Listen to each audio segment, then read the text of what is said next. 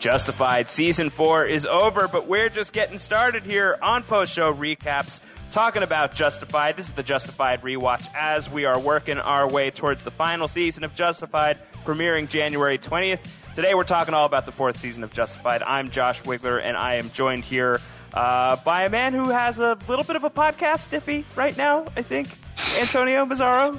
If talking about Justified doesn't give you a little bit of a podcast stiffy, I don't know. I think you probably get pretty interested here. Oh, I'm getting a little bit of a podcast stiffy right now. Yeah, well, it's so weird to hear Art talking about that. I don't know why it is weird to me, but it seems like a commercial, like a Cialis commercial or something. Yeah. Take this to get a Marshall stiffy. Yeah, it's like take Drew Thompson. Marshall stiffies lasting longer than 4 hours are the best kind. Exactly. It's like, I mean, he says it enough times, and I'm like, this is just awkward. It is a little awkward how often he says the words Marshall stiffy. It really is. And it's gotten kind of awkward that we keep saying the word stiffy, and we're just now crossing the minute threshold of recording this podcast. Well, part of having a stiffy is making sure you can cross the minute threshold. I think you got to go a little longer than that if you can. Yeah. All right. So, Antonio, we're talking season 4 of Justified. It's been so long since I've talked to you about Justified. You know, how's your New Year been? Oh, it's pretty good. We did this gag already. Yes, it is, and I'm gagging thinking about it. So, well, it is kind of funny. Not my New Year, about the gag. It is kind of funny because we had a little bit of a break between the podcast for season 1 of Justified and season 2 of Justified, and then a bit of a break between season 2 and season 3. You're listening now to the 4th season podcast of Justified, probably pretty quickly after the 3rd season podcast of Justified. But this is literally an hour after we hung up about season 3. You're changing the magic of podcasting. I'm breaking the illusion again. We're breaking the illusion again. Yes. No, we did. We recorded a doubleheader tonight because we were pretty behind. So hopefully you guys are all caught up on at least through season 4 of Justified, and you've got some fun stuff to listen to. And Antonio and I have a very fun season to talk about right now because season 4 of Justified is weird. This is a weird season. This is very different from the Justified that we knew and loved before this season. Yeah, and I mean, it still has some elements. You've got good, some weird. Fun weird stuff. Could be good. Weird could be good. Yeah, you've got Constable Bob. You've got weird Jody-based, film messages to Raylan. You've got little just hints throughout the season. This is still Justified, but in terms of story structure, it is definitely different. Right. I mean, that's something that we talked about at the end of the season 3 podcast. That the Quarles thing. Quarles kind of really dominates season 3. The Bennetts obviously really dominate season 2, and now we've got a mystery that dominates season 4. It's less about one big bad guy, but it's still about a name, and that name is Drew Thompson. But it's a whodunit. We're trying to figure out who is Drew Thompson, where is Drew Thompson, why are all these people looking for Drew Thompson, and all of that really comes together in a pretty cool way, but it takes a while to kind of reach the boiling point. So I don't know. I really love the mystery of Drew Thompson. Never trust a Drew is the lesson that you learn from season 4 of Justified.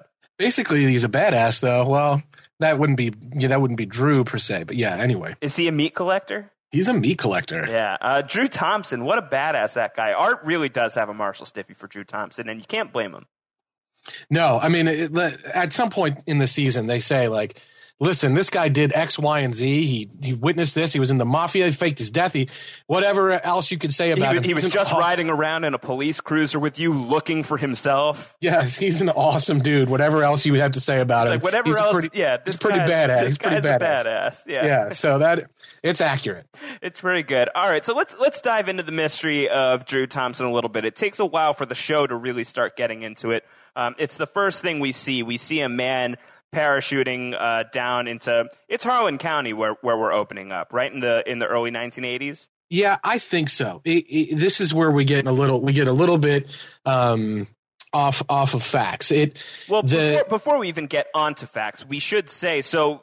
We teased this at the end of the season 3 podcast, but the thrust of season 4, this whole Drew Thompson story, this is based on a real story, a real Kentucky legend. Yeah, like a real thing that happened in the mid 80s is there was a former Lexington basically a cop who turned to drug dealing and all these criminal conspiracies and became a crazy SOB. And he literally did parachute out of a plane and fell to his death It was in Knoxville that he fell, which Knoxville's about an hour and 15 minutes, maybe an hour into Tennessee, south on Interstate 75 from Kentucky. So not far from Harlan at all. Harlan is in southeastern Kentucky, and Knoxville is in northeastern Tennessee. And so they're probably only about an hour apart, maybe an hour and a half, depending on the roads. So they can take a little license. This guy was a legitimate Kentucky law enforcement officer who went illegitimate. And I mean, he parachuted to his death. He had 75 pounds of coke, like $5,000 in cash. He had 2 automatic weapons, a bunch of knives, some rope, night vision goggles. He was wearing like expensive Italian shoes. Like, this is a big deal. This guy falls out of the sky. I mean, they even found a dead bear in the woods that had overdosed on coke. I was going to say, like, they found it in his backpack? Yes, a dead bear. He had a dead bear in his back. He had a dead bear strapped to his body. Which is, a parachute is not a good idea for anyone out there. You don't want to try to use a parachute. You're going to just fall down to the ground. It's not like a good backup plan? No, it's a terrible one. It could cushion the fall. Yeah, I guess, maybe. I mean, but bears have bones. That's true. Bones break. It's bad. What about lots of bees? What about a dead, deboned bear shoot? Like a bear skin shoot? Yeah. Like a pelt shoot? Stuffed.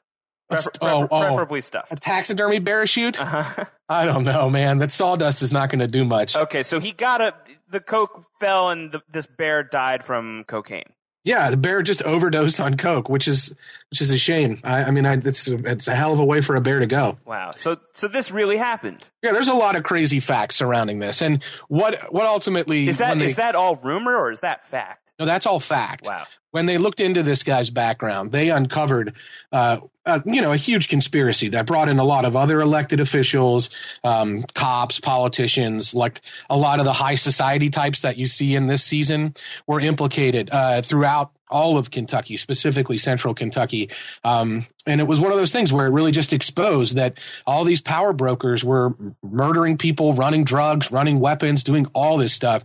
And this guy falling out of the sky, his name was Drew Thornton, was what exposed all that. So this is all fact. I mean, this all happened. The Drew Thompson kind of did he live and all that. That's Justified's way of making it a lot more, narratively interesting from a fictional standpoint. What if he lived? What if he faked his death? And what would this look like? And so that's kind of where their story picks up. Wow. That'd be really crazy if this guy in real life actually did have a Waldo truth that he dropped out of a plane. If it was that real, that would be amazing. Yeah, because I mean, it was as crazy as a story can get. Like years worth of reporting, books written. Like I said, lots of television shows based on the fact it was a huge, crazy story in and of itself. If you took that story and twisted it, it would be fascinating, and it would look a lot like what we ended up getting with this season of Justified, without the the backdrop of what a big story it was. Art says earlier in the season that was the day cocaine came to Harlan County, right? And that probably was partially true, and on some level is that this was probably a weird wake up call for a lot of places, but it didn't exactly play out in Harlan that way. This guy, like I said, he was found in Knoxville, in a suburban yard, like the cul-de-sac we see at the beginning of the season, not in Harlan. So it was, but it definitely had shockwave type impacts across the state in the mid '80s. So if you were to revisit that and the guy ended up being alive, having faked his death, that would be incredible. All right, so let's set this up in terms of Justified then, and I think we could probably just cut to the chase. So let's just issue our final warning right here. That if you are not current through season 4 of Justified, we're going to talk about this season in its entirety. With that said, that was your final warning because Shelby is Drew Thompson.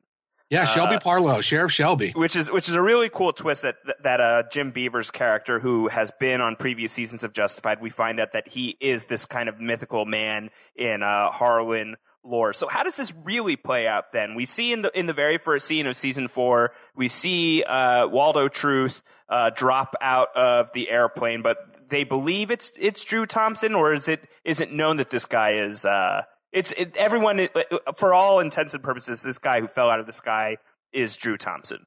That's correct. But we know, or we come to know, that that's not the case, and this is some poor schmucko named Waldo Truth who Drew kind of convinced or compelled to be the fall guy. Yeah, he either killed him in the plane and threw him out, or threw him out with a non-working parachute, knowing that he would fall to his death, and he could maybe throw some ID on him and claim to be Drew Thompson or whatever they used to do that. But yeah, that was the plan, is that this guy, Drew Thompson, he was cold-blooded. And it's interesting because before we know that Shelby is Drew Thompson, what we learn about Shelby this season is he's a really good guy, right? It seems he's upstanding. Like it. Yeah, he protects Ellen May. He is not at all, on Team Boyd in a bad way. Like, he's helping Boyd a little bit at the beginning of the season with the church and stuff, but he doesn't want to be on Team Boyd, and he's really backing Ellen May and really looking to do good in his life, and he seems like a decent guy. So it's interesting to look at him and recognize you got to have a guy like Jim Beaver play this role, because you have to have a guy who you can imagine if you twist him and have him live a really hard life and maybe put drugs and stuff like that in the mix. What would he be? Could he be darker? And because this is what happened. I mean, he faked his death by killing someone else. That's absolutely what happened. Right. I think it's kind of easy to lose sight of that, because you've got a guy like Jim Beaver who just does such a great job of playing like the morally upstanding guy, like the solid dude. He's the guy in the room that you can trust. He's got your back. And that facade, it's very much there, like that stature, that composure, this kind of presence that he brings to his characters. But then you do have to remember that this is a guy who's probably done some bad stuff, and not even probably, has definitively done some bad stuff. Yeah, he's interesting because if he squints and he plays a little bit more like Ellsworth on Deadwood, even though Ellsworth was an upstanding guy and Ellsworth was an experienced kind of guy on Deadwood, and I'm not going to spoil Deadwood here, but he was always the kind of guy that he definitely didn't not fit in the world of Deadwood. The world of Deadwood is so amoral that the moral center is someone like Al Swearingen, who is this just horrible amoral character. But the character Jim Beaver played there fits. He fit because he was hardened, and he had seen some shit, and he was able to put up with a lot, but he could be dark. And I think that you sense that a little bit throughout the season with this Drew Thompson arc.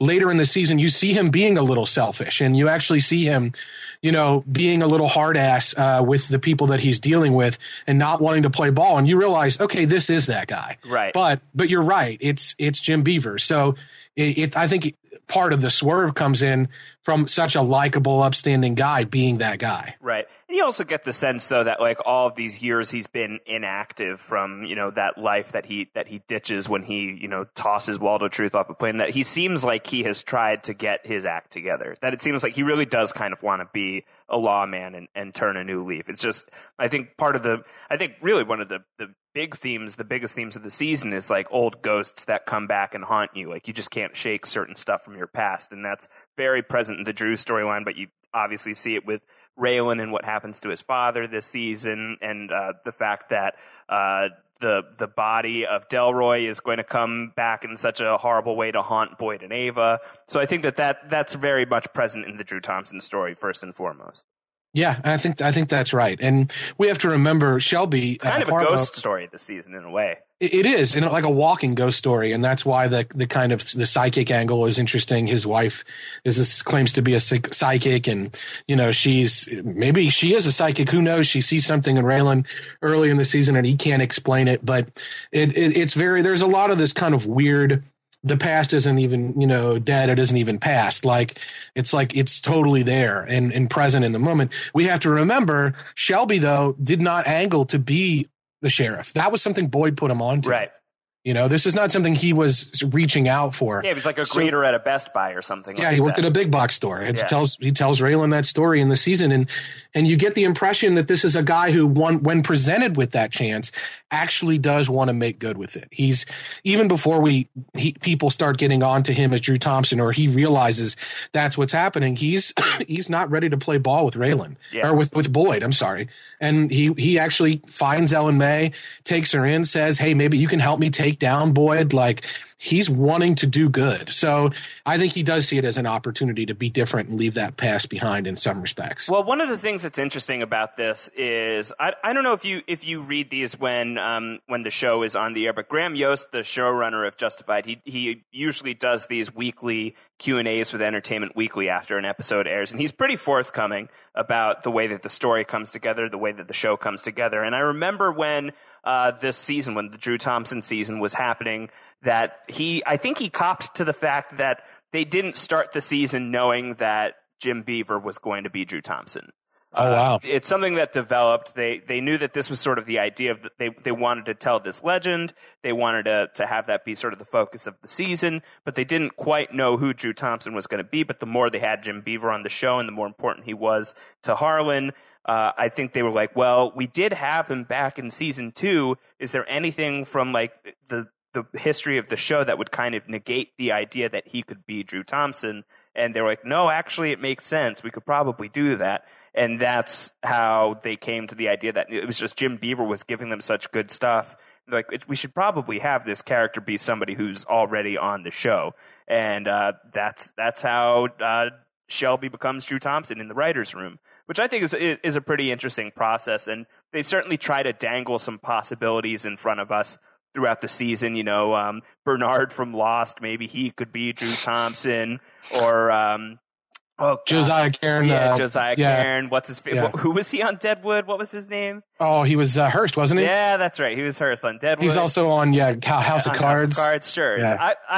Major Dad. I'm late to House of Cards, so I when I spotted him there, I was like, oh, that's he may not be Major Dad. I'm not sure. I don't know. But anyway, I feel like he is. I don't know. There's a lot of possibilities for who this guy could be, but I think that anybody other than Shelby being Drew Thompson, I think would have been pretty unsatisfying. I think it's a really great, satisfying reveal when it's somebody who you've grown to know and like over the course of a few seasons now.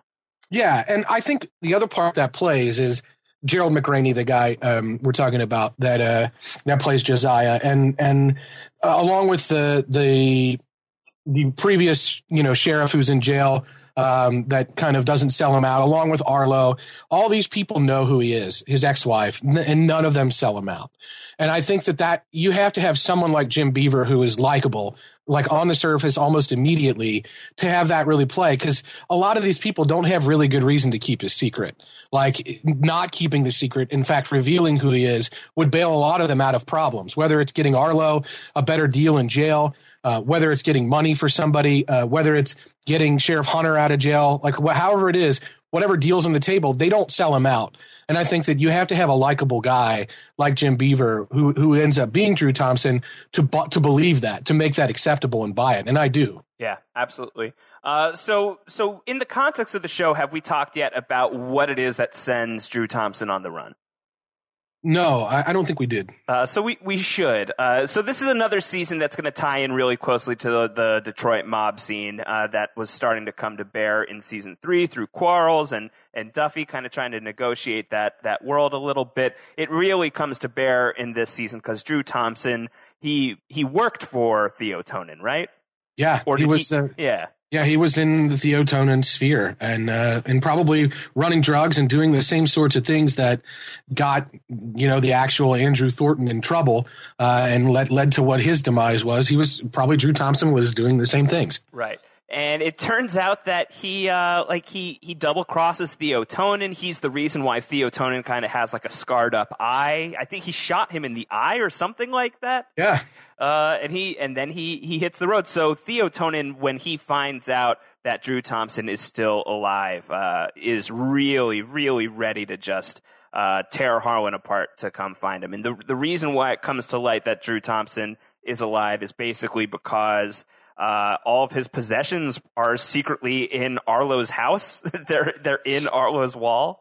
Yeah, Arlo probably didn't expect to go to jail, at the end of the last season, and ended up going to jail because of the cop and because he took the fall for Boyd. So he doesn't have the opportunity to go clean his house, as you would say, like get rid of anything that maybe is incriminating in other matters. And he hires these 2 kids ultimately to get the bag out of the wall that links to the Drew Thompson case. And They get caught by Constable Bob, unfortunately, for them. Patton Oswalt showing up in the first episode. I love Constable Bob. I had no doubt that you would. I would have bet my year's salary that you love Constable Bob. I mean, I do too. Bob. How could you not? How could you not? But But yeah, so they get caught and the bag gets discovered and there's an ID in there with Waldo Truth on it. And that starts tying back into the Drew Thompson case as they start to unravel it. And one thing that wasn't clear to me, and I if anyone has any better connection, please let us know in the comments or tweet at me. I didn't understand how Detroit initially found out that Drew Thompson was still alive. I get that it was discovered through Raylan and Art kind of investigating Waldo Truth's family and through Raylan kind of prodding Arlo about it. But I didn't understand how Detroit found out about it because they're in the mix right away. So here's what my take on it, and I think that they sell this pretty well in the episode where that one who's kind of like this kind of suave federal agent comes in and he's like, "We'll take this from here now that we know that you've got Drew Thompson." He's in the pocket of Detroit. So he is, but I didn't know how he found out about it because it's now going through the system. Like the marshals are now on the case, and the feds are like, "Oh, we'll swoop in and we'll take it from here." Okay, all right. And it's because this guy is he's a mole that's working for Detroit, so much so that when he is discovered, it's a better alternative for him to just shoot himself and kill himself there than whatever vengeance would be exacted upon him and his family if he was still alive and if he was caught. So, I think that really represents just this idea that the Detroit mob is not a group to be screwed with. They've got their claws in deep pretty much everywhere. Theo Tonin has ears everywhere. Yes. And so he is fond of ears. He loves ears. So I think that's how they get into the mix, is because they just have a man who knows about it. So once they hear about it, for Theo Tonin, this is priority number one for a few reasons. One being he wants vengeance against Drew Thompson, but the other thing is that if Drew Thompson is found by authorities, he could theoretically cut some kind of deal by turning over a metric butt ton of evidence on Theo Tonin and force, basically put an end to the whole Tonin empire. Thompson's wife eventually admits that Drew witnessed Theo Tonin kill a government informant. Exactly. Like a very specific thing that could take him down. So he's got a lot on the table that Drew Thompson has a lot on the table that he could turn against Theo, and that would be very bad for Detroit. So Detroit has a very, very vested interest in finding this guy, and subsequently, because they don't know Harlan very well, they discover this pretty quickly when they try and send some of their own button men, and it just does not work very well, that their best option is to use some of the people who already have boots on the ground in Harlan to try and sniff out where Drew Thompson is. And that's how we kind of get Wynn Duffy and Boyd Crowder into the mix. You talking about Stephen Tobolowsky? Isn't they can't just use him? Well, first they'll have to wipe his brains off of the couch in the Winnebago. That was incredible. Yeah, just bring Stephen Tobolowsky back just to shoot him in the face. Yeah, I don't know if he has a great podcast, but obviously, and I'm not sure if he talked about that on his podcast or not, but I'd like to try to seek that out because that is a classic moment. And it's so perfect for Wynn Duffy. It is a perfect Wynn Duffy thing. It is exactly like many other moments Wynn Duffy has already experienced, not including the Emmett Arnett scene from the beginning of season 3, where somebody just gets shot right next to Wynn Duffy, and then they say to Wynn, like, "Okay, do you know who I am now?" Or "Okay, do you want to help now?" And Wynn's like, "Yeah, absolutely, without missing a beat." Right? Yeah, no problem. I'll do whatever you say. Yeah. Just don't shoot me in the face like you just shot your friend. By the way, rest in peace, Wynn Duffy's mustache. Yeah, it was sad to see it go, but I mean, if they just moved it up to his eyebrows, I think we're all right.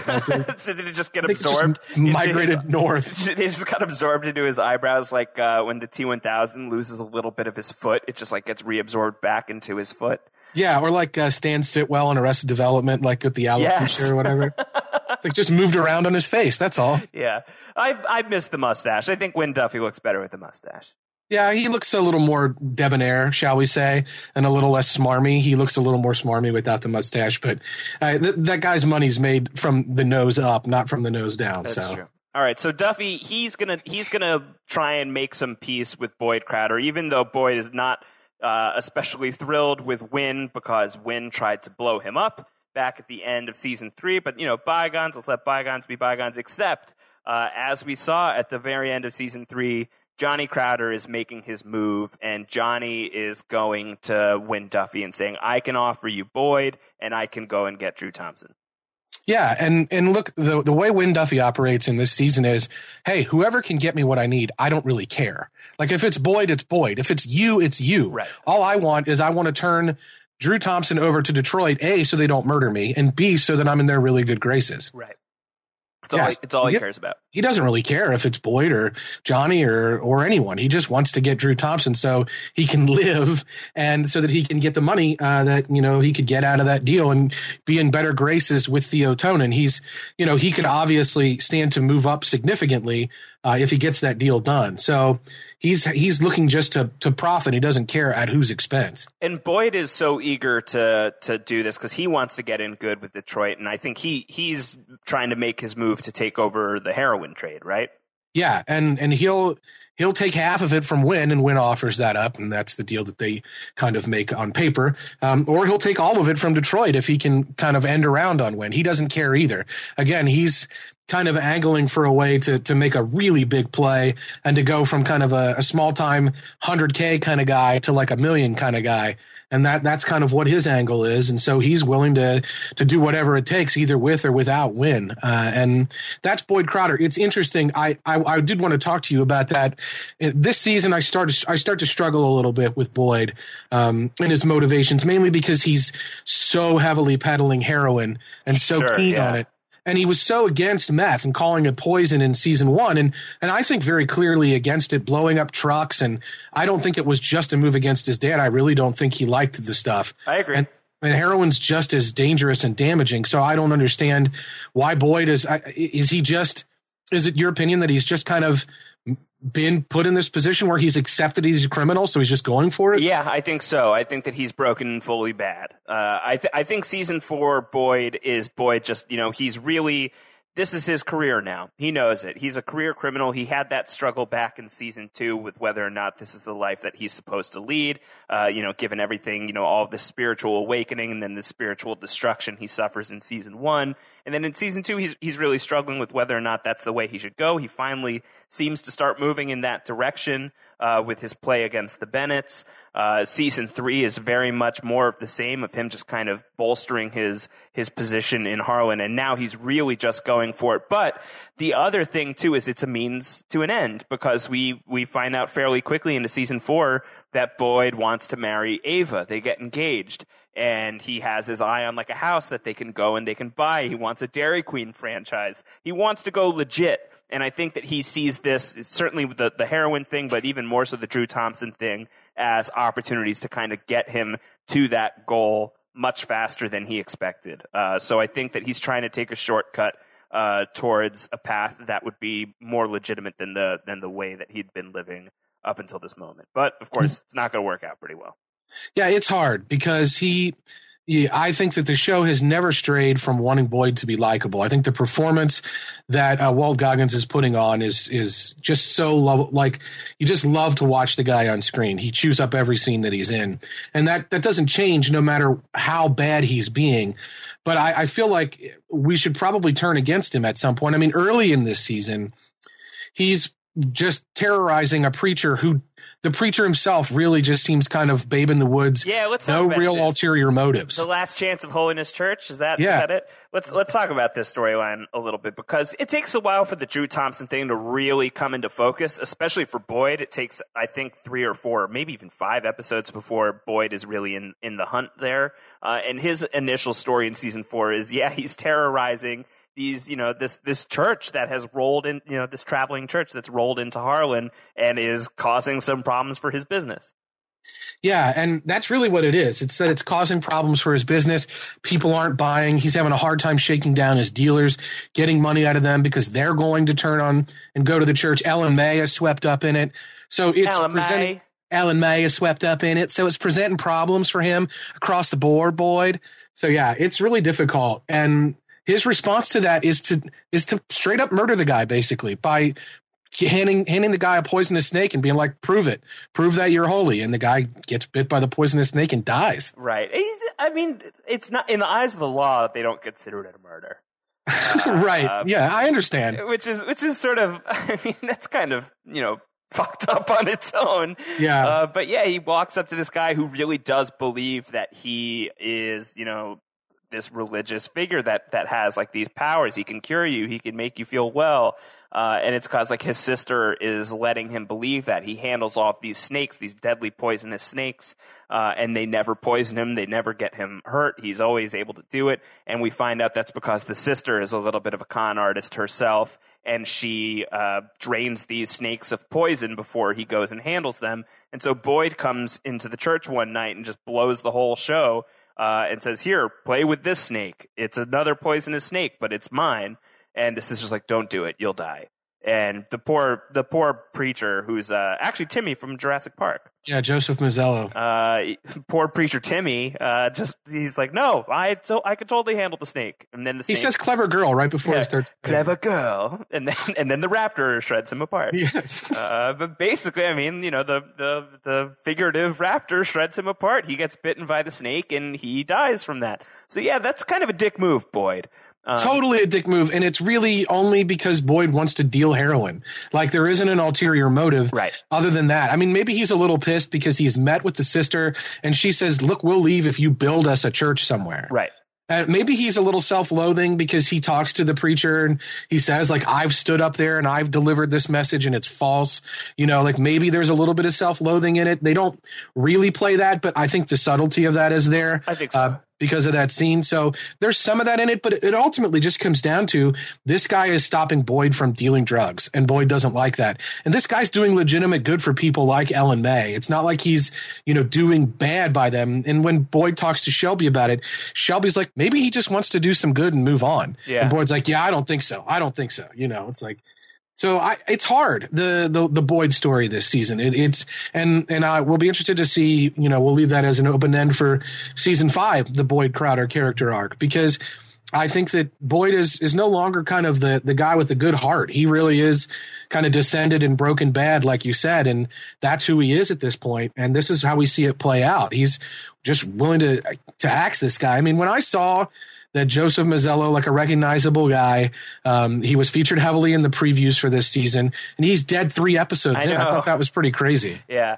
Well, I mean, even, we could talk about Boyd's arc in its entirety this season. I mean, by the end of it, Ava's going to go to jail. Boyd is going to be very emotionally torn up about how that all played out. He's gonna still end up with this heroin deal. When Duffy is going to be in a position of power, and he says, "I want you to be my heroin guy in Kentucky. Nod if that's cool." And Boyd nods. So even in like the face of great trauma and disaster in his personal life, he's like, "Yeah, at least things professionally seem to be going okay." So I think this season is starting to push us to a place where Boyd is, he's a bad guy.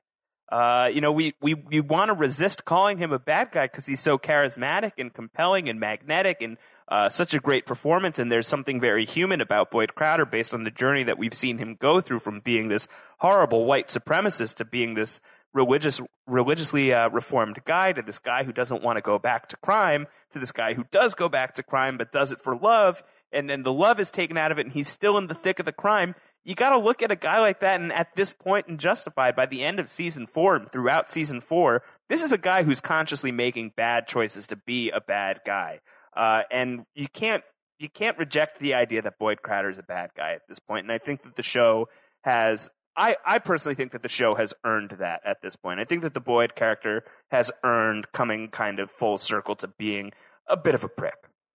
Yeah, I think so too. I definitely think so. I think that we can talk about, when we talk about season 5, especially, whether the show suffers for that, because Boyd, prick or not, is still a major character who's going to get a lot of screen time, and he's going to have his own stories that sometimes intersect with Raylan's and sometimes don't.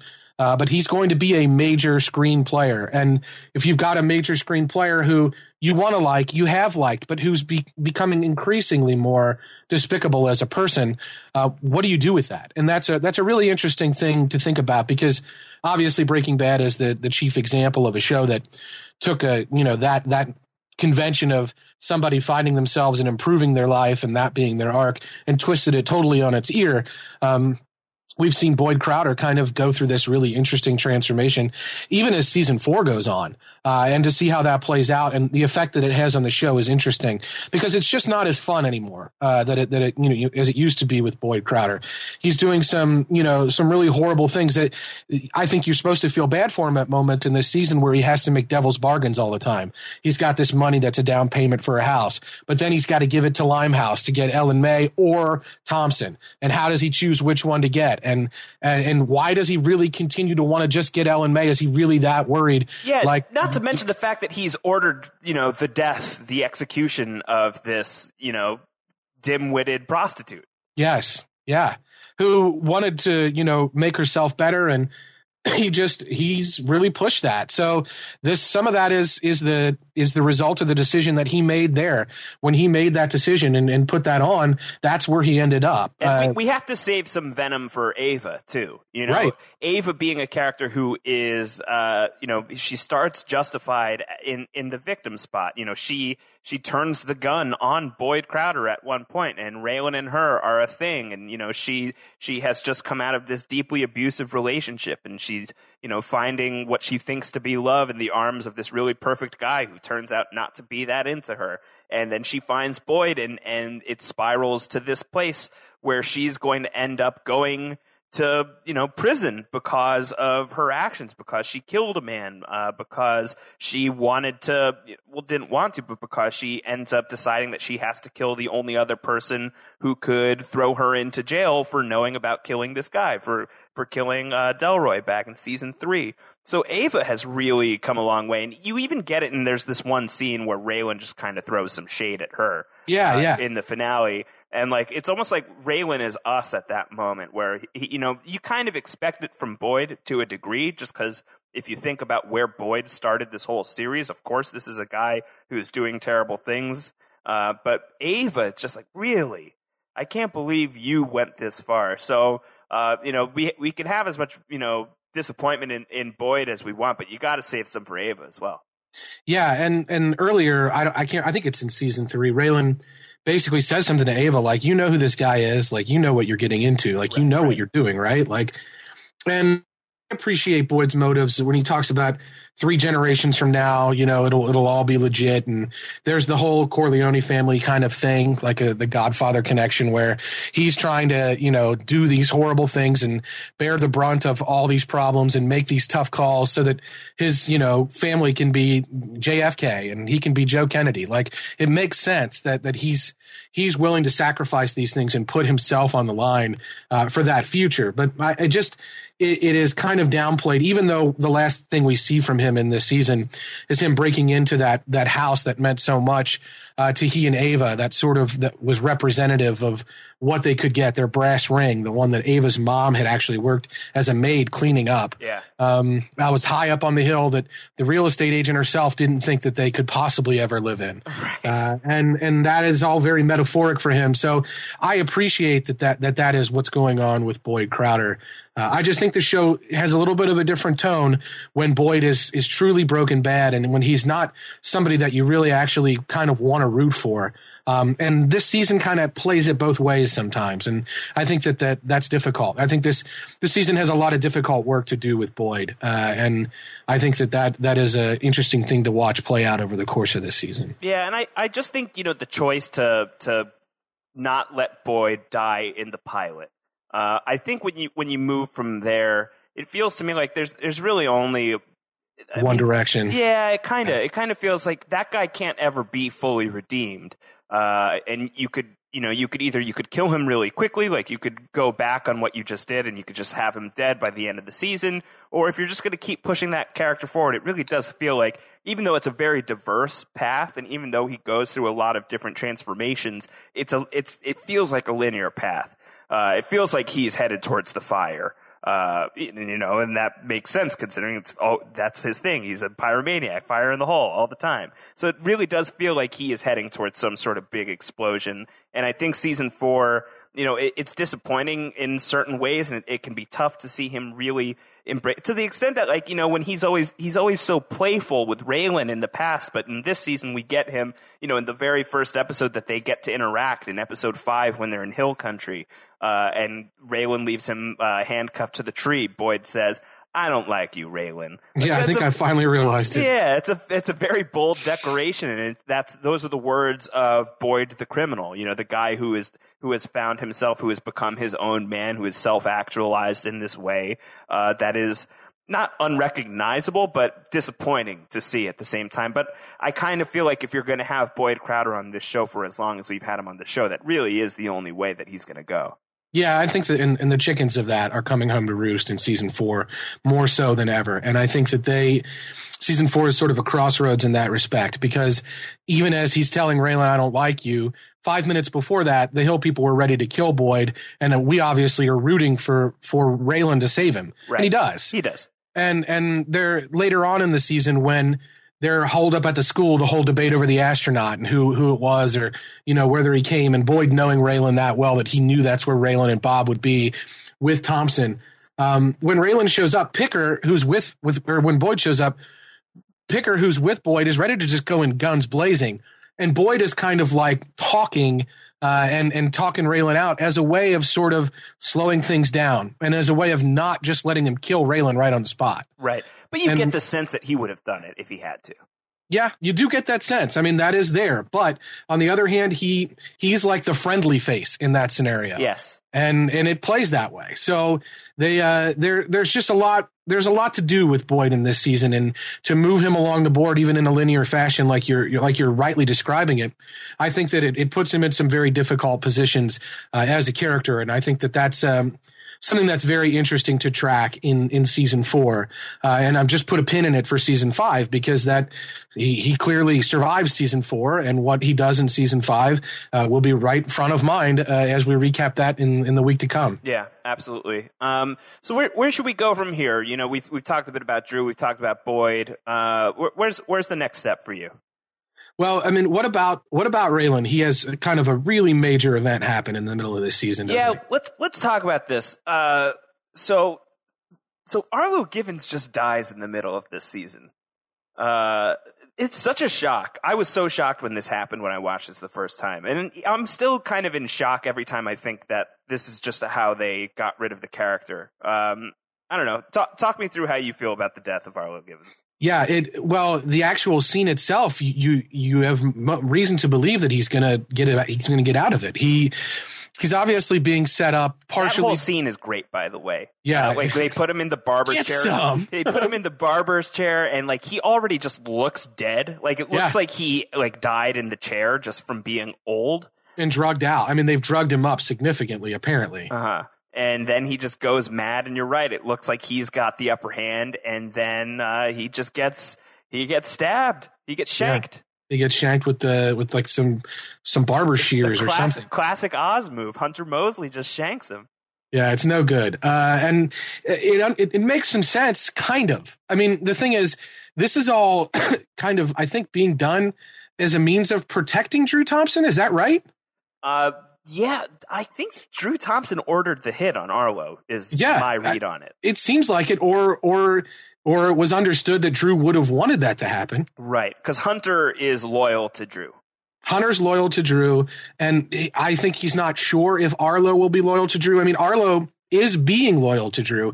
The beginning of the season, we find out that Arlo knows about Drew, and the deal that's offered to him is, you tell us who Drew Thompson is, and we'll let you walk scot-free. And that is the deal that Arlo's ready to take that deal. Yeah. And he's got his lawyer there and everything, and that's the way it's going to play out. When Boyd finds out about that deal, Boyd kills it. Boyd buys off the lawyer, because Boyd wants to be the one to turn in Thompson. Right. Boyd wants to find him and get the money, and he doesn't want the feds to have him, and he doesn't want Arlo to take that deal. So Boyd screws up that deal for Arlo. Yeah, Arlo is only family to a point, I guess. Yeah, when $500,000 or whatever is on the line, right, then no, thank you. Yeah. But so what happens ultimately after that is Raylan comes to Arlo and offers him a deal and says, just tell me who Drew is, and we'll get you in a country club prison. And Arlo doesn't want any part of that. Now, does he not want any part of that because he doesn't want to help Raylan? Does he not want any part of that because he wants the full walk deal? Does he not want any part of that because he doesn't want to sell out Thompson? I have no idea. It's always hard to tell what Arlo's motives are. But I don't know that he was actually in jeopardy of revealing who Drew Thompson was. Yeah, hard to say. Again, hard to say with Arlo, but it seems like that's why he gets targeted here, is because he could bring the whole thing down. And so, yeah, he gets shanked here, and it happens. I don't know if it's the same night or if it's the day after, but it happens pretty much right after Raylan, offers this country club deal to Arlo, and Arlo's response to it is something along the lines of "eat shit." Eat shit. And then Raylan tells Arlo what? And Raylan says to Arlo, like, you know what? You're going to die in here probably tomorrow. Maybe not tomorrow. Maybe the next week. It ends up being tomorrow. It ends up being the next day. Yeah. And that's so devastating. That's so wild that's how the show chooses to play this, is to really just, this really contentious relationship between Raylan and Arlo to begin with, to just have it end, or at least have it end in terms of, Arlo's place as like a living being, but not the spirit of Arlo, because that's very much still hanging with Raylan once he's gone, I think. To have it end in such a way with like such ugly final words between the two of them, between Raylan's final words and Arlo's final words. What is his exact final word? Something. Kiss my ass. Yeah, kiss my ass. Or Arlo's final words. Yeah. It's a pretty bold choice to have this be the way that they end this character. It just doesn't make a ton of logical sense to me. And I mean, I can't let that go. At the beginning of the season, Arlo, when he finds out that people are asking about Thompson, he straight up kills a dude. He cuts a guy's throat, right, who's like this librarian trustee kind of guy who's wandering around the prison and who has heard Raylan talk to Arlo about this situation, about Waldo Truth and all of that. He straight up kills the guy. Yeah. He's hired the people to try to get the bag out of the house. It seems like his every action is in harmony with the fact that he doesn't want to sell Thompson out. And yet then he later says he wants to make the deal, and is ready to do that, but then Boyd screws that up. So maybe it's known that he was going to make a deal, and that's why he gets a target on him. Yeah. I don't know. And when Raylan says you're going to die here, and it might be soon, I don't know if Raylan is suggesting like you're going to be a marked man because people know that you were ready to make this deal. I don't know if that's true or not. I think that could be it. I think it could be as simple as, Arlo, you're horrible and you're going to die in prison because you're going to do something horrible that you're going to end up getting killed for, or you're just an old, pathetic man who's going to die in prison. Yeah, and I mean, it may be that I'm just misreading that Raylan scene or not reading it well enough to know that Raylan knew that Arlo was going to be in jeopardy. It was clear that Arlo was going to be in jeopardy, that Boyd and others were looking for Theo Tonin, and if they found him first, Arlo would not be protected. And if you don't want to take the deal, you're going to die. That's fine with me. And then, yeah, that's absolutely what happens, is he's set up to be killed, I guess, because that Drew doesn't want to be found at that point, or Mosley knows about the deal and acts on his own. It's not 100% sure. Right. But yeah, that's absolutely what happens. Yeah. It's sad though. It's very sad. It's just, he's such a big part of the show, and then he's just suddenly gone. And like, even the way that they announce his death, like it's, we debated this a little bit in the season 3 podcast when we're talking about, you don't see Quarles die, so maybe Quarles isn't dead. You don't see Arlo die. You hear about it. Yeah. He has this final scene with Raylan where he tells him to kiss his ass, and then several other scenes happen. And then Raylan just very nonchalantly at the marshal's office is like, "Oh yeah, he died. I got the they call. Called me an hour ago. Yeah, I got the call an hour ago." And you see the body, you see the cold body with the toe tag and everything. So of course he's actually dead, but it's still just like the way they do it. It's very nonchalant. I don't know. Part of me really likes it, and part of me is very frustrated by it. Because I would love to still have Arlo on the show and have him still factoring into where the show is going, into its end game, as we're talking about its final season coming up pretty soon. But at the same time, it's such a ballsy choice. You kind of have to, give it credit for having some real cojones to just take him out like that.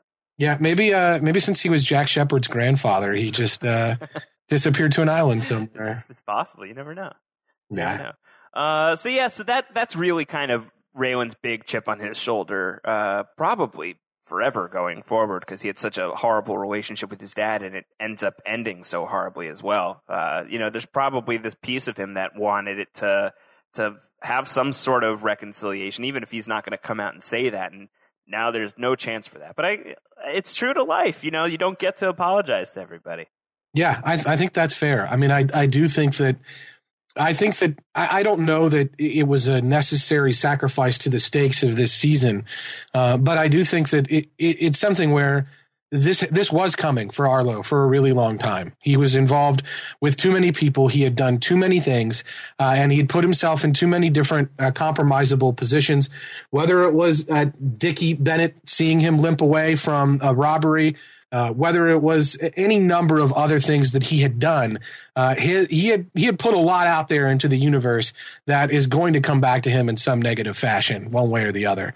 So it is a little surprising that it happened this way because it's seemingly innocuous. So he knows the identity of somebody. He's not giving it up. They must have felt like it was he killed somebody to not give it up. So they must have felt like he was in jeopardy of doing that. Otherwise, I don't know why they would have acted. Yeah. But I mean, it's this idea of ghosts that are haunting the characters who are still living on the show, and I think that this, in a very big way, is Raylan's ghost going forward. Is now he has to, that's the very final shot of season 4 is Raylan at the Givens house, and he's patched up the wall now that the Drew Thompson thing has been solved, and he sits back with a beer and just looks at the graves. Like he looks at his mom's grave, Helen's grave, and now Arlen's grave, which had been there for a while. Now has Arlo in there. So it's an interesting way to kind of take the Raylan character when there's still, tons of Justified still to go. Yeah, and that's true. And he's always struggled with this issue with Arlo, and this has always been something that has haunted him, whether it was something that was dead or not. It's always been something that was prevalent in his actions and in what he was doing. It's really played a role in the way people evaluate him, the way he evaluates the world. Everything that he does has played a part. I mean, even his relationship with Art is sort of a surrogate for that father relationship, and what he does in terms of not valuing that and in terms of taking advantage of that, especially at the end of this season with what happens with Nikki Augustine and Sammy Tonin. Well, you want to get into that stuff now? Yeah, we can. I mean, it's absolutely part and parcel to who Raylan Givens is now. That he's Arlo's son, for better and worse. Yeah, I mean, if we're talking about Boyd Crowder Breaking Bad, we got to talk about the possibility, at least, that Raylan is edging toward a direction that's kind of, I don't know if unrecognizable is the word, but unexpected. Like, it's, again, disappointing. It's disappointing that you've done what you just did. The way that he ends up taking out Nikki Augustine. By the way, Mike O'Malley is Nikki Augustine. I'm always thinking guts with this guy. Yeah, definitely. It's very weird to have the former host of Guts giving this ridiculous monologue about blowjobs. Was a very awkward scene for me to have to process. Yeah, can we get Mo from Guts to show up somewhere? Mo with the leaderboard. Mo, all right, Mike. Yeah, I don't know. It's very strange to have Mike O'Malley on this show. I know that he's done the whole actor thing since Guts, but I will always remember him for Guts. Oh, me too. And it's just kind of I always think of him, even not in that context, I think of him as a comedian. So, yeah. And Justified does this. We'll have Dave Foley show up on season 5. We'll have, lots of other, Patton Oswalt as Constable Bob, so. Sure. It's pulling in people and putting them in non-traditional roles. So that part at least isn't surprising, but this is an interesting casting. And I don't think it's a bad one. I think he plays that sort of cocky asshole, the kind of guy that would give that speech to Ava. I think it's totally believable and acceptable that that's who that guy is. It's just, damaging my childhood in a very deep way. I understand. If only he had carried around a piece of an aggro crag, maybe, and handed it out and be like, listen, you might have done all that work, but you've won this. He's come to Kentucky to start slinging an aggro crag to the people. How much would you, I've heard some actual aggro crag has been on eBay for sale. How much would you bid on it? I don't know. There was a time in my life where I was willing to bid a lot of money for an aggro crag. That time has passed. I don't think that I would bid much for an aggro crag these days. But if you had asked me this question 10 years ago, I probably would have emptied my bank account. That's hilarious. It's a glowing piece of the rock. What do you want? Do you think it still glows? I wonder if it still glows. It always glows. It's going to glow forever. Anyway, speaking of Mike O'Malley, not on Guts, he is now on Justified. He has it.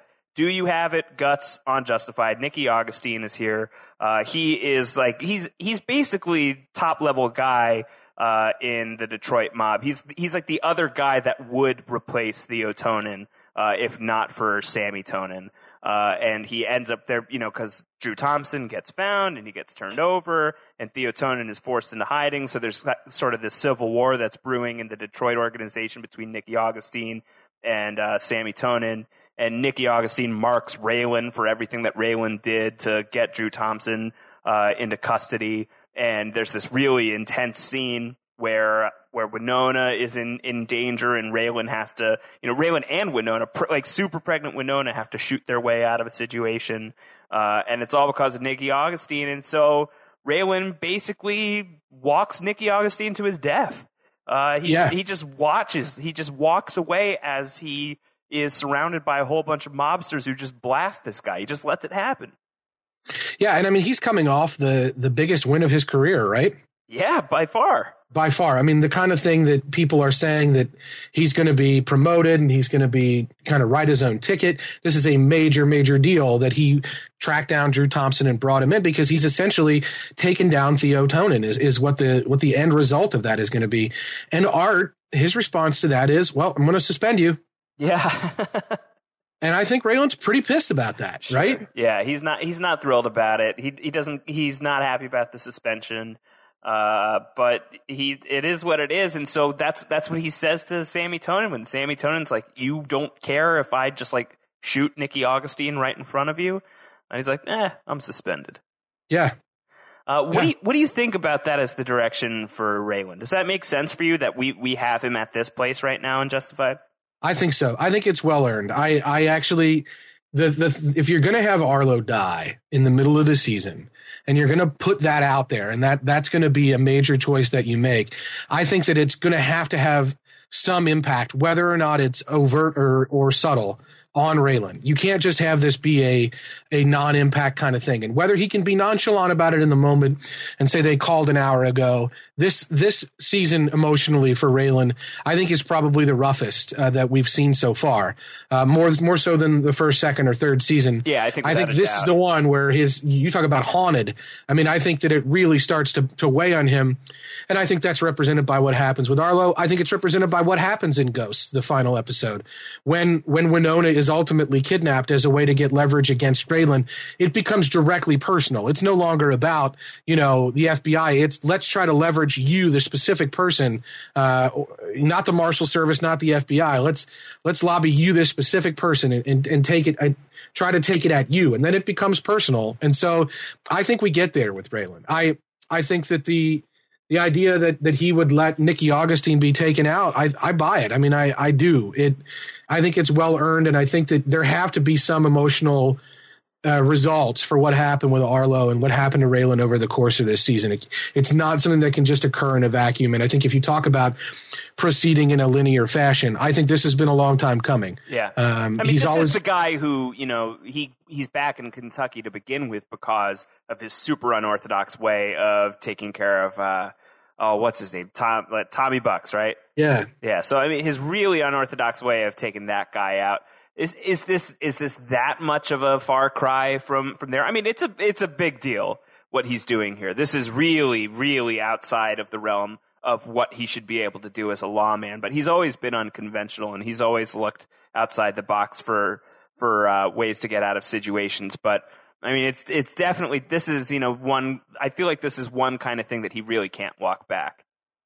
Yeah, and he goes, and I mean, to be fair, he first meets with Nicky Augustine and tells him, turn yourself in.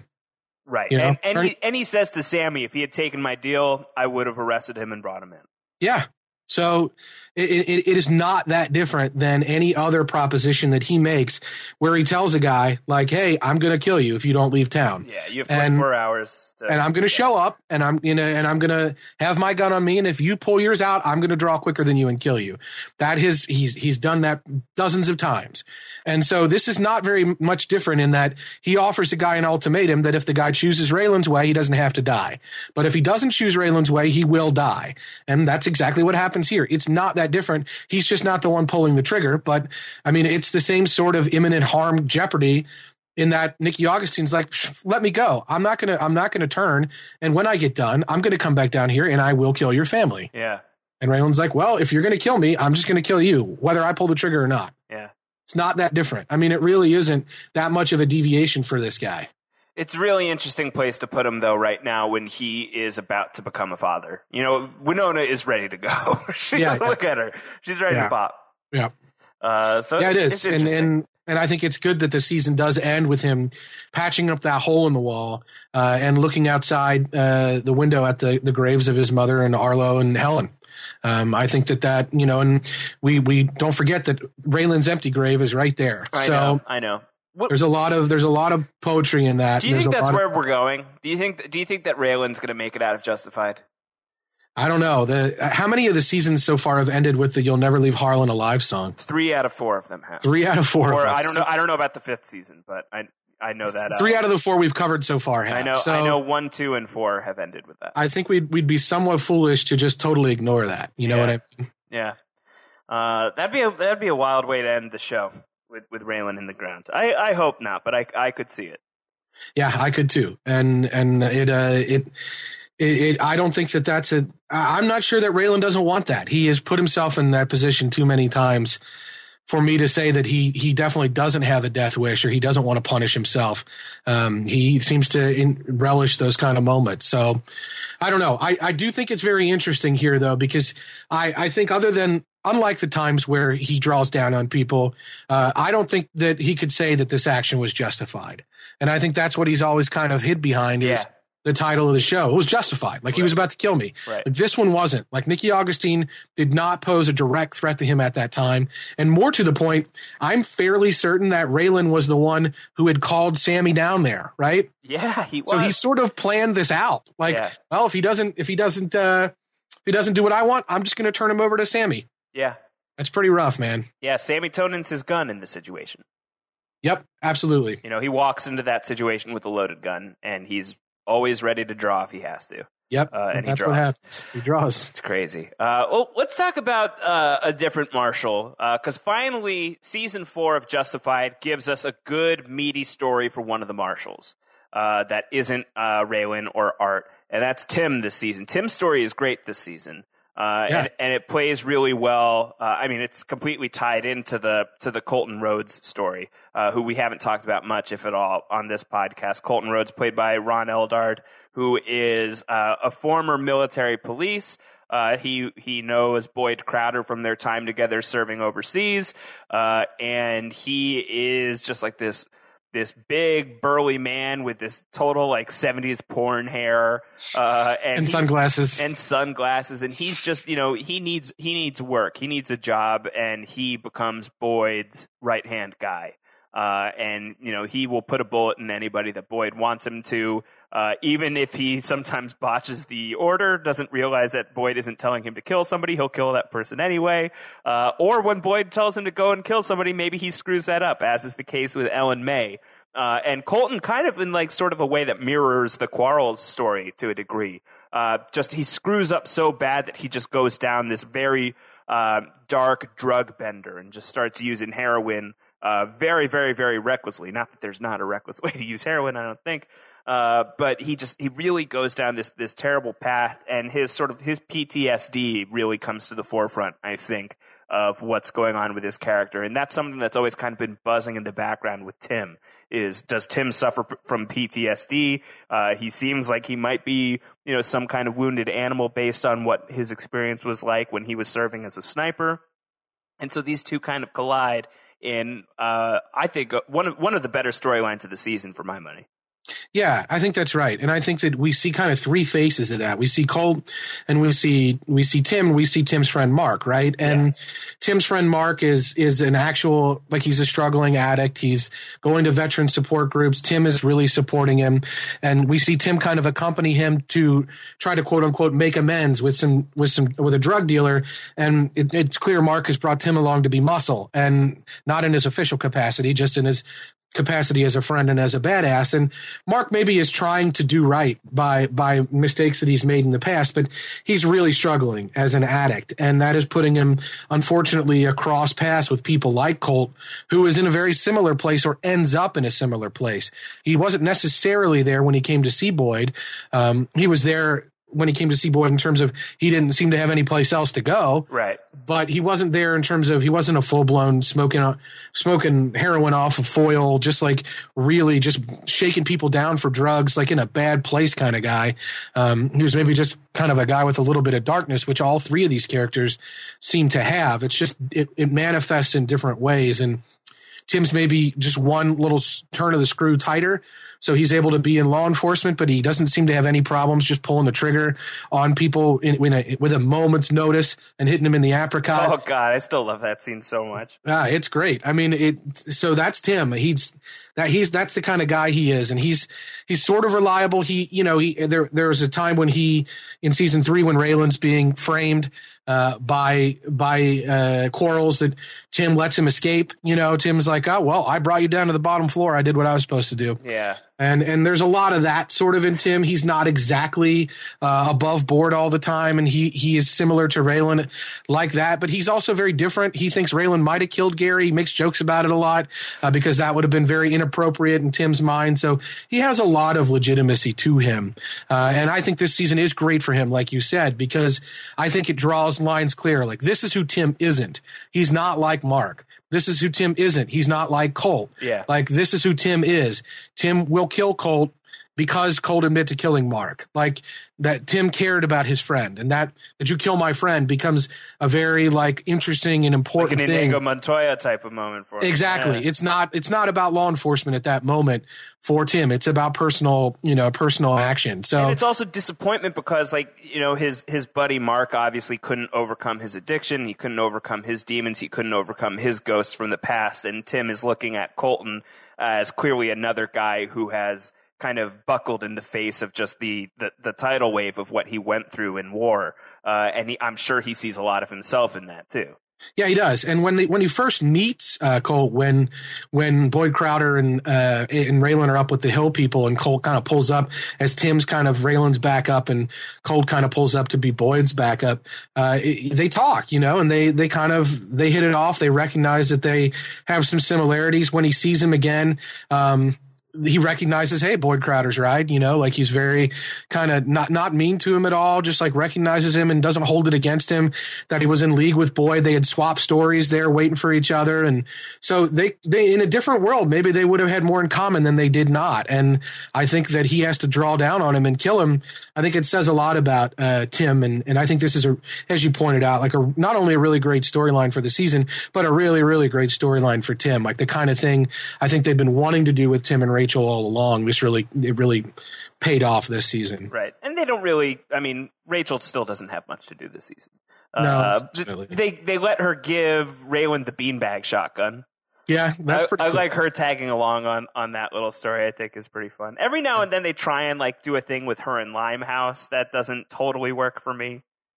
Yeah, Limehouse is always kind of hitting on her, or I don't know what, saying you belong just here with really me. Needling her, yeah. Yeah, he's really giving her a hard time about being a woman, about being black, about being a law enforcement officer, all of it. Yeah. So that is there, but not really that present with Rachel, unfortunately. What do you think about Limehouse in this season? Are you happy that he popped back up and the role that he played? Yeah, I am. I like that. I like that Limehouse was left alive in season 3. I like that he that they find a pretty good way to use him here. If you need to hide somebody, Limehouse is a good guy to go to. So it makes sense for Drew Thompson to go and seek out Limehouse in this desperate situation. So I like that they bring him back. I don't think it feels forced.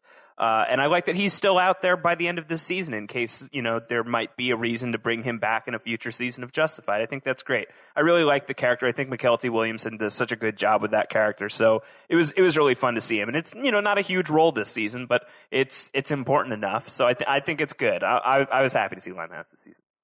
Yeah. And I think it wouldn't have been very true to what they did with him in season 3, if they didn't bring him out in season 4 in this scenario. Because if he's there and Noble still exists, then that is absolutely where they would go, right? So it would have felt false if he wasn't there. And it would have felt not what they, because one of the criticisms I remember, not criticisms, but one of the things people talked about when season 3 popped off is how do you have this guy who's been here the whole time, and you haven't talked about him yet. Like, he's never shown up. How has he not played a role in any story? How have we not heard his name when he's like this kind of presence? But it makes sense. I mean, in season 3, they talk about how he's purposely trying to keep a low profile, and he knows everything that's going on in Harlan. He knows everybody else's name. He knows everything they're into. They don't put themselves in his business because they don't care. So I think that fits. But I think once you establish him, I think when you need him to be back, he needs to be back, because it would ring a little false if he didn't. What about his motivation though with Ellen May? Did you find that rang true with what we knew about Limehouse before? I think it's interesting that, you know, it didn't at first while I was watching it, but the more I think about it, it kind of does. What interests me is like, so with the Dickie Bennett thing, he really did give the money to Loretta McCready. He really does honor Mags's wishes there to a degree. As much as you can say a guy like this is on the level, he's kind of on the level. You know, he has the opportunity to call up Detroit and be like, "Hey, I've got Drew Thompson. You want to give me a lot of money for him?" He doesn't do that. You know, he makes this deal with Boyd and Ava and says, you know, that deal that we made, we're going to change the terms. You only get one of them. And when they pick Drew Thompson, he's not like, "No, I actually want Drew Thompson." Like, you know, to a certain extent, he has a code. Yeah, and there was an opportunity for him to make money off of Ellen May and sell her out to Detroit. He could have made so much money off of both of them. Yeah, and he didn't do it. So he kind of needed money, because I think that we find out that the money that was hidden in the pigs has been claimed. Yeah, so he's in for this big money, and that makes some sense. No, it's interesting because he tells Ellen May, like, "I'm going to take care of you," and she doesn't believe him, and she doesn't really have any reason to believe him, but he holds his word up, and he's an interesting character. I think it does fit too. If he really is the shelter house for these put upon and abused women, like he has claimed to be, leaving aside whatever their untoward action there may have been with Raylan's mom, or maybe she invited it, I don't know.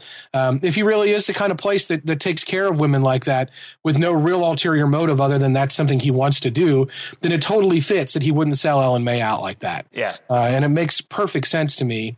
And I think that it's great for the character. I do hope we see more of him going forward. I think that would be cool. I want to go back to the Marshals really quickly, just to talk about what I think is probably I would say almost definitely the best episode of the season. And for me, in the running for my favorite episode of Justified is Decoy. Okay. Yeah. So that's the episode you were talking about before, but you know, they have Drew Thompson. They found Drew Thompson. They've caught up to Shelby. The Marshals have him. The Marshals yank him right before Detroit is about to get their hands on him. And now the question becomes, well, we just got to get him out of Harlan alive.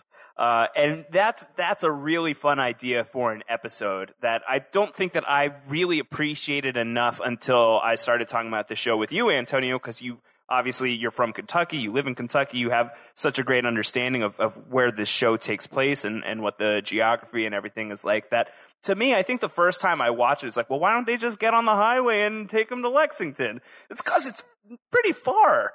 Yeah. It's not easy to do. So it's really awesome that they have this whole episode that's dedicated to like, well, shit, we've got Drew Thompson. That's great. But we have a lot of people who want us dead, and they could actually probably do it. Yeah. If there's only one road in and out of town, they could block it off. Yeah, they could block it off. You know, if we get in the air, they can find where we would have a helicopter landing. So I think it's really cool that they spend an episode basically on this 1 hour or 2 hours of how the hell do we get Drew out of Harlan alive. And it's cool, and I think that this is an episode that really puts the Marshals to good use. Obviously, Art, he's on the field for this because his Marshal Stiffy isn't going to let him sit out on finding Drew Thompson. You've got Rachel here, I think is really fun to have Rachel as part of this storyline. This is another fantastic Tim episode where it's not just that he's a sniper. That's not the only skill he brings to the table. He knows how to disarm IEDs.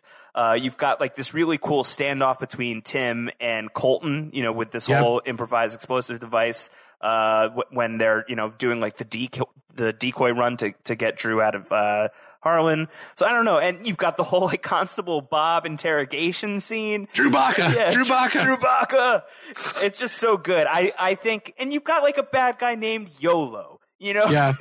just speaking of how Justified has these really ridiculously great one-off bad guys every now and then, you've got this sort of dopey guy named YOLO. And I don't know, just like everything about Decoy represents Justified at its best for me. High stakes. You don't know how it's going to shake out. The pressure is on. It's really intense. Every single main character has a really important thing to do in the episode. I really do think that this could be in the running for the best episode of the series. I think that's right. I mean, it's unquestionably the high point of the season, and it may well be the high point of the series. It is really just, even though it's self-contained, it's not a bottle episode. There's a lot of locations and there's a lot of different people involved, but in terms of the way things are bottled up, that's what it is. It's basically one setting in terms of where the action is and what they're going to do about it. It ends with them riding away on a freaking train. Yes. Like, it's so cool. Well, there's so much awesome stuff that happens in this episode. Even to the extent that, like, you're expecting the episode to end in a shootout, because you know the Tonin guys are bearing down on the high school. They're coming up on Raylan. You think that some horrible shootout's going to happen, some real high noon shit is about to go down, and it doesn't, and you're not disappointed. Yeah, because it all goes really well in terms of how the ending really is just so great with the coal train. I mean, it all works really, really well, and like we said, with the way Raylan and Boyd were kind of buying time and all that stuff is really, really good. Like, everything that just plays out in this episode is perfectly timed. It's like a heist episode in some way, or like a heist movie in some ways. Like, there's a caper involved. Like, it's all very, very good and very fun. And yeah, the love train or whatever beat down of Constable Bob it's very memorable. It's very, very good. So I don't know. That's my favorite episode of the season, and it's a top 5 Justified episode at the very least for me. I'm on the same page with you, man. That I think that people who were watching this season in real time were like, this Drew Thompson thing, where is it going to end? Like, this is ridiculous. How are we going to get any, real drama out of this? It's just twists and turns, and Limehouse is involved, and people are selling this and that and the other. But then this episode comes along, and it's like, holy cow! Like, this is tense. Like, there's just so much. It's so well directed. Like, it's so well written. Like, this really is a great button to everything that happens. It almost makes the finale feel anticlimactic because you have 2 more episodes after this. Right? Yeah, it's like, now they got to kidnap Winona and really put the screws to Raylan. Like, how is that going to have anywhere near the drama that we saw in Decoy? So it really sets the bar very high in that regard. Well, you know what? I actually think that that's a fair criticism toward this season. So I think we could talk about a few things that maybe we don't love about the season, or at least that I don't love about the season. Is I think it was a cool idea that they went for this whodunit instead of this big bad. I think that the who is Drew Thompson, where is Drew Thompson mystery, I really love how that all played out. But the pacing of the season's a little off. That story doesn't really pick up until maybe 3 or 4 episodes into the season, at least for me, and it really does get resolved with 2 episodes left to go. So those final 2 episodes of season 4 kind of lack a little bit of teeth for me. Some of it feels like it's just a little bit forced. Like this is where we have to go at this point. I'm still not sold on the whole thing, that how it plays out with Nikki Augustine. I mean, I guess we'll see how it plays out in season 5. But for me, I just with that tacked onto the end of the Drew Thompson stuff, I just think that the Drew Thompson thing was so interesting, and for that to end with 2 episodes left in the season, I think it's a strange choice for me. Yeah, and it is. You're right. It doesn't really pick up as well as it could. I take issue with the multi-episode story involving Lindsay and her husband. Absolutely, I was going to say that next. Yeah, like that is where I take issue, because that's front loaded, obviously, and that's something that it feels so much, and it ultimately is just a self-contained, no real stakes, one kind of one-off type story. But it takes place over like 4 episodes. And it's like, right. First the guy shows up and he says at the beer delivery and he's kind of menacing to Raylan. Then he shows back up. No, that's my wife. And then Raylan goes to his gym and they have this whole confrontation. And then Raylan's been shaken down and then Raylan chases after him. It's like 3 episodes. And it's like at the end of it, it's a kind of a joke. Like, Lindsay's gone. Here's your money, Raylan. It's in the truck. Yeah. And it's a bunch of fighters. I want to manage fighters. It's cockfighting. Yes. Like, I just... I mean, yeah, I know there's cockfighting in Kentucky. Like there definitely has been. It is not a prevalent, rampant thing where it's happening in every holler and every county and every place in eastern Kentucky, but sure, it happens. But I don't think we need 3 episodes to have it as a punchline with one of these guys. It just didn't fit with me. I don't think Raylan being with or not being with Lindsay had any real impact. The beginning of the season, Raylan was kind of and if we want to talk about where he ends up at the end of the season, at the beginning of the season, he's absolutely breaking the rules of his job, and he's working on the side catching bail skippers. Yeah, he's freelancing as a bounty hunter, and so he's doing that because he wants to raise money for his kid, above, under the table and outside the realm of what he's getting paid at his job. And so his motivation makes sense, but he's absolutely breaking the rules of the marshals from the beginning of this season on. So that's all happening, but I don't think this Lindsay and cockfighting storyline adds anything to that at all. Yeah, I agree completely. That storyline always kind of takes me out of things a little bit. And I don't like the Jody storyline as well, which you just mentioned. The premiere episode where he has to run down this fugitive, and then we find out several episodes later that fugitive escaped immediately after and shot the other officer who Raylan had a fling with in the past, and now Jody and Kinsey from Mad Men are teaming up, and I guess he's like a porn actor. I don't know. This is the point where I think season 3 we complimented for really figuring out how to do the standalone episode while still driving the overarching story forward. I think season 4 loses a little bit of ground in that regard.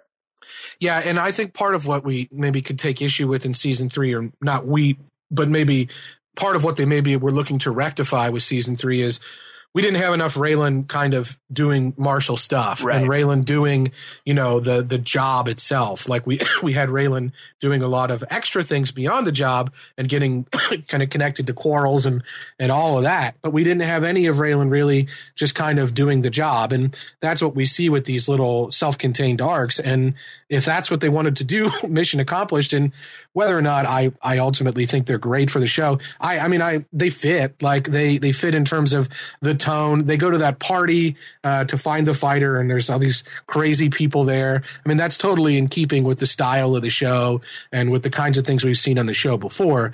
I just think it's a little bit of a step back when compared to season 3 with how they handle that situation. Season 4 bringing that in is kind of the one-off. It just doesn't play as well, especially considering they have a couple stories that take multiple episodes. Yeah.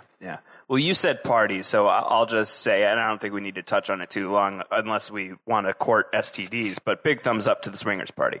Yeah, the what would we say, Eyes Wide Harlan? Eyes Wide Harlan. Yeah. Whatever that is. I mean, that's interesting. I think that's another thing, though, where I feel like, okay, so maybe there is this shadow conspiracy that's been running Harlan the whole time.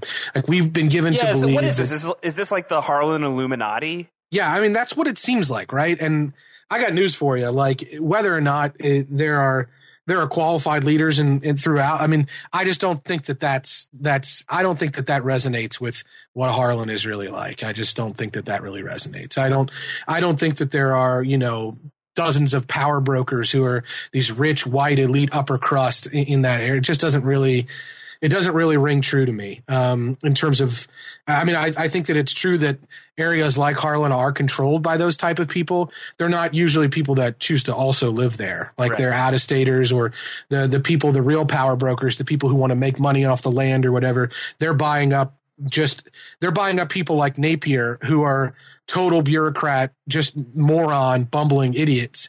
And that's why they're buyable. They're not buying up like these brilliant captains of industry who are, whatever. I don't see it, but maybe I'm not understanding fully what they were going after there. Maybe the implication wasn't that all those people weren't from Harlan, but they were people that had various vested interests in Harlan, whether they were coal mines or slurry ponds or whatever they were. They were these rich power brokers who all had their hands in Harlan. But I mean, when they approach Boyd, and they're like, you only get to do what we tell you to do.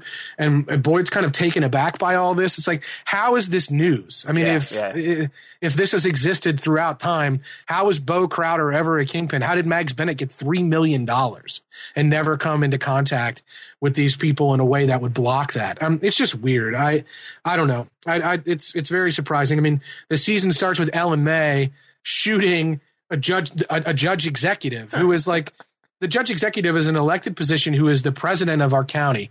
He runs the financial, or she runs the financial budget. They do all the county planning. They run the county government. So this guy is like kind of a big deal if he's the Harlan County judge executive. He's the president of the county, but apparently he's a furry who wants to party at Audrey's. Is he the Parachute? Yes. Well, maybe he is the Parachute. You make a very valid point.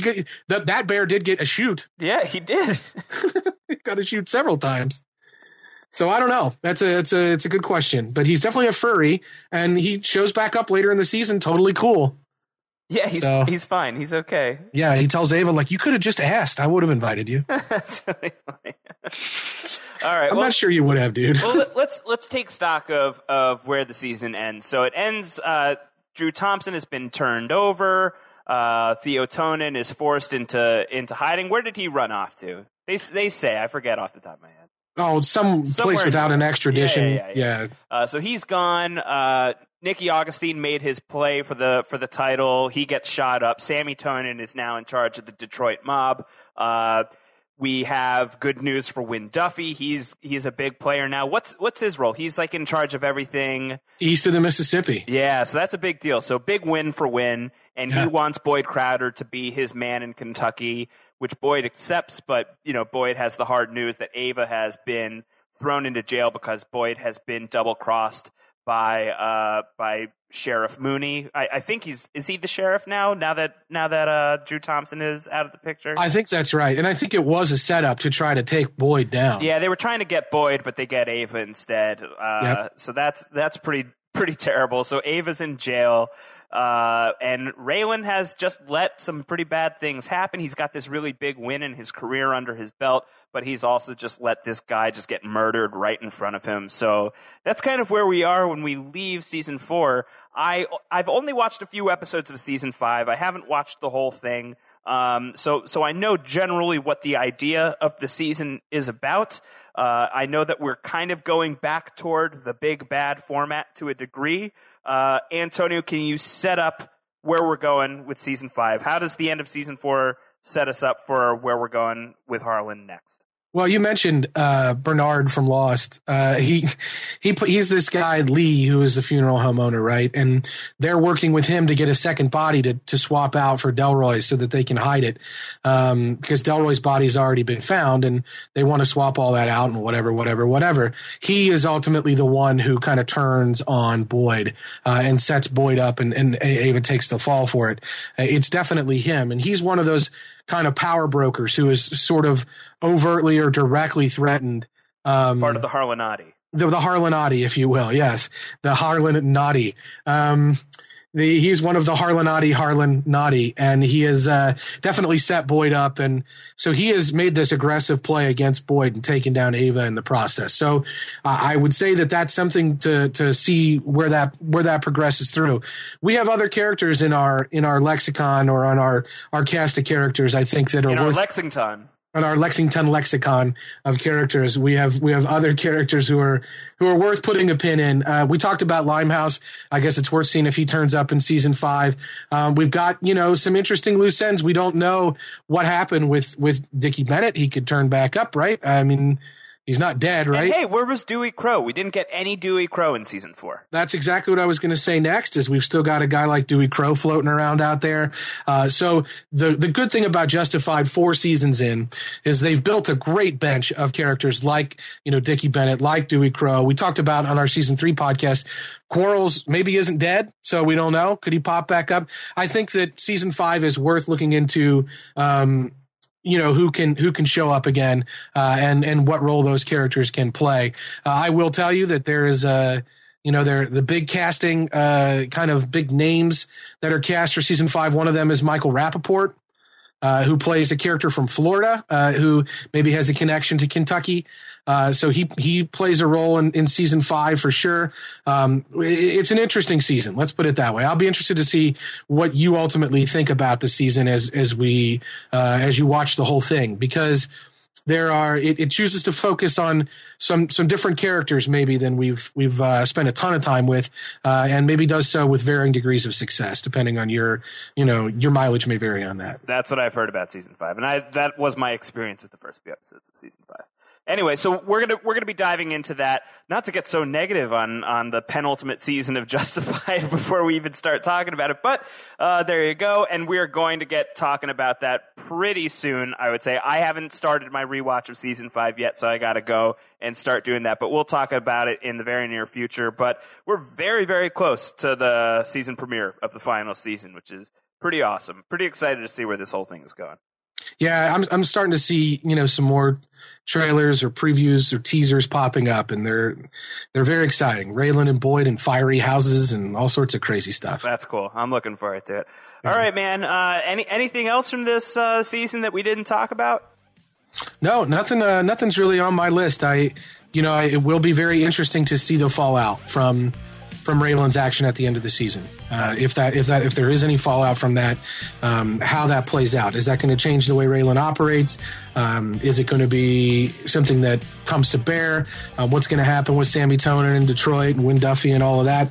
It will be very interesting to see in season 5 how that all plays out. Awesome. All right. Can't wait. Follow Antonio on Twitter. He's at AC Mazzara with 2 Z's, 1 R. I'm at Round Howard, like Ron Howard, but rounder. Hashtag Barachute. Barachute.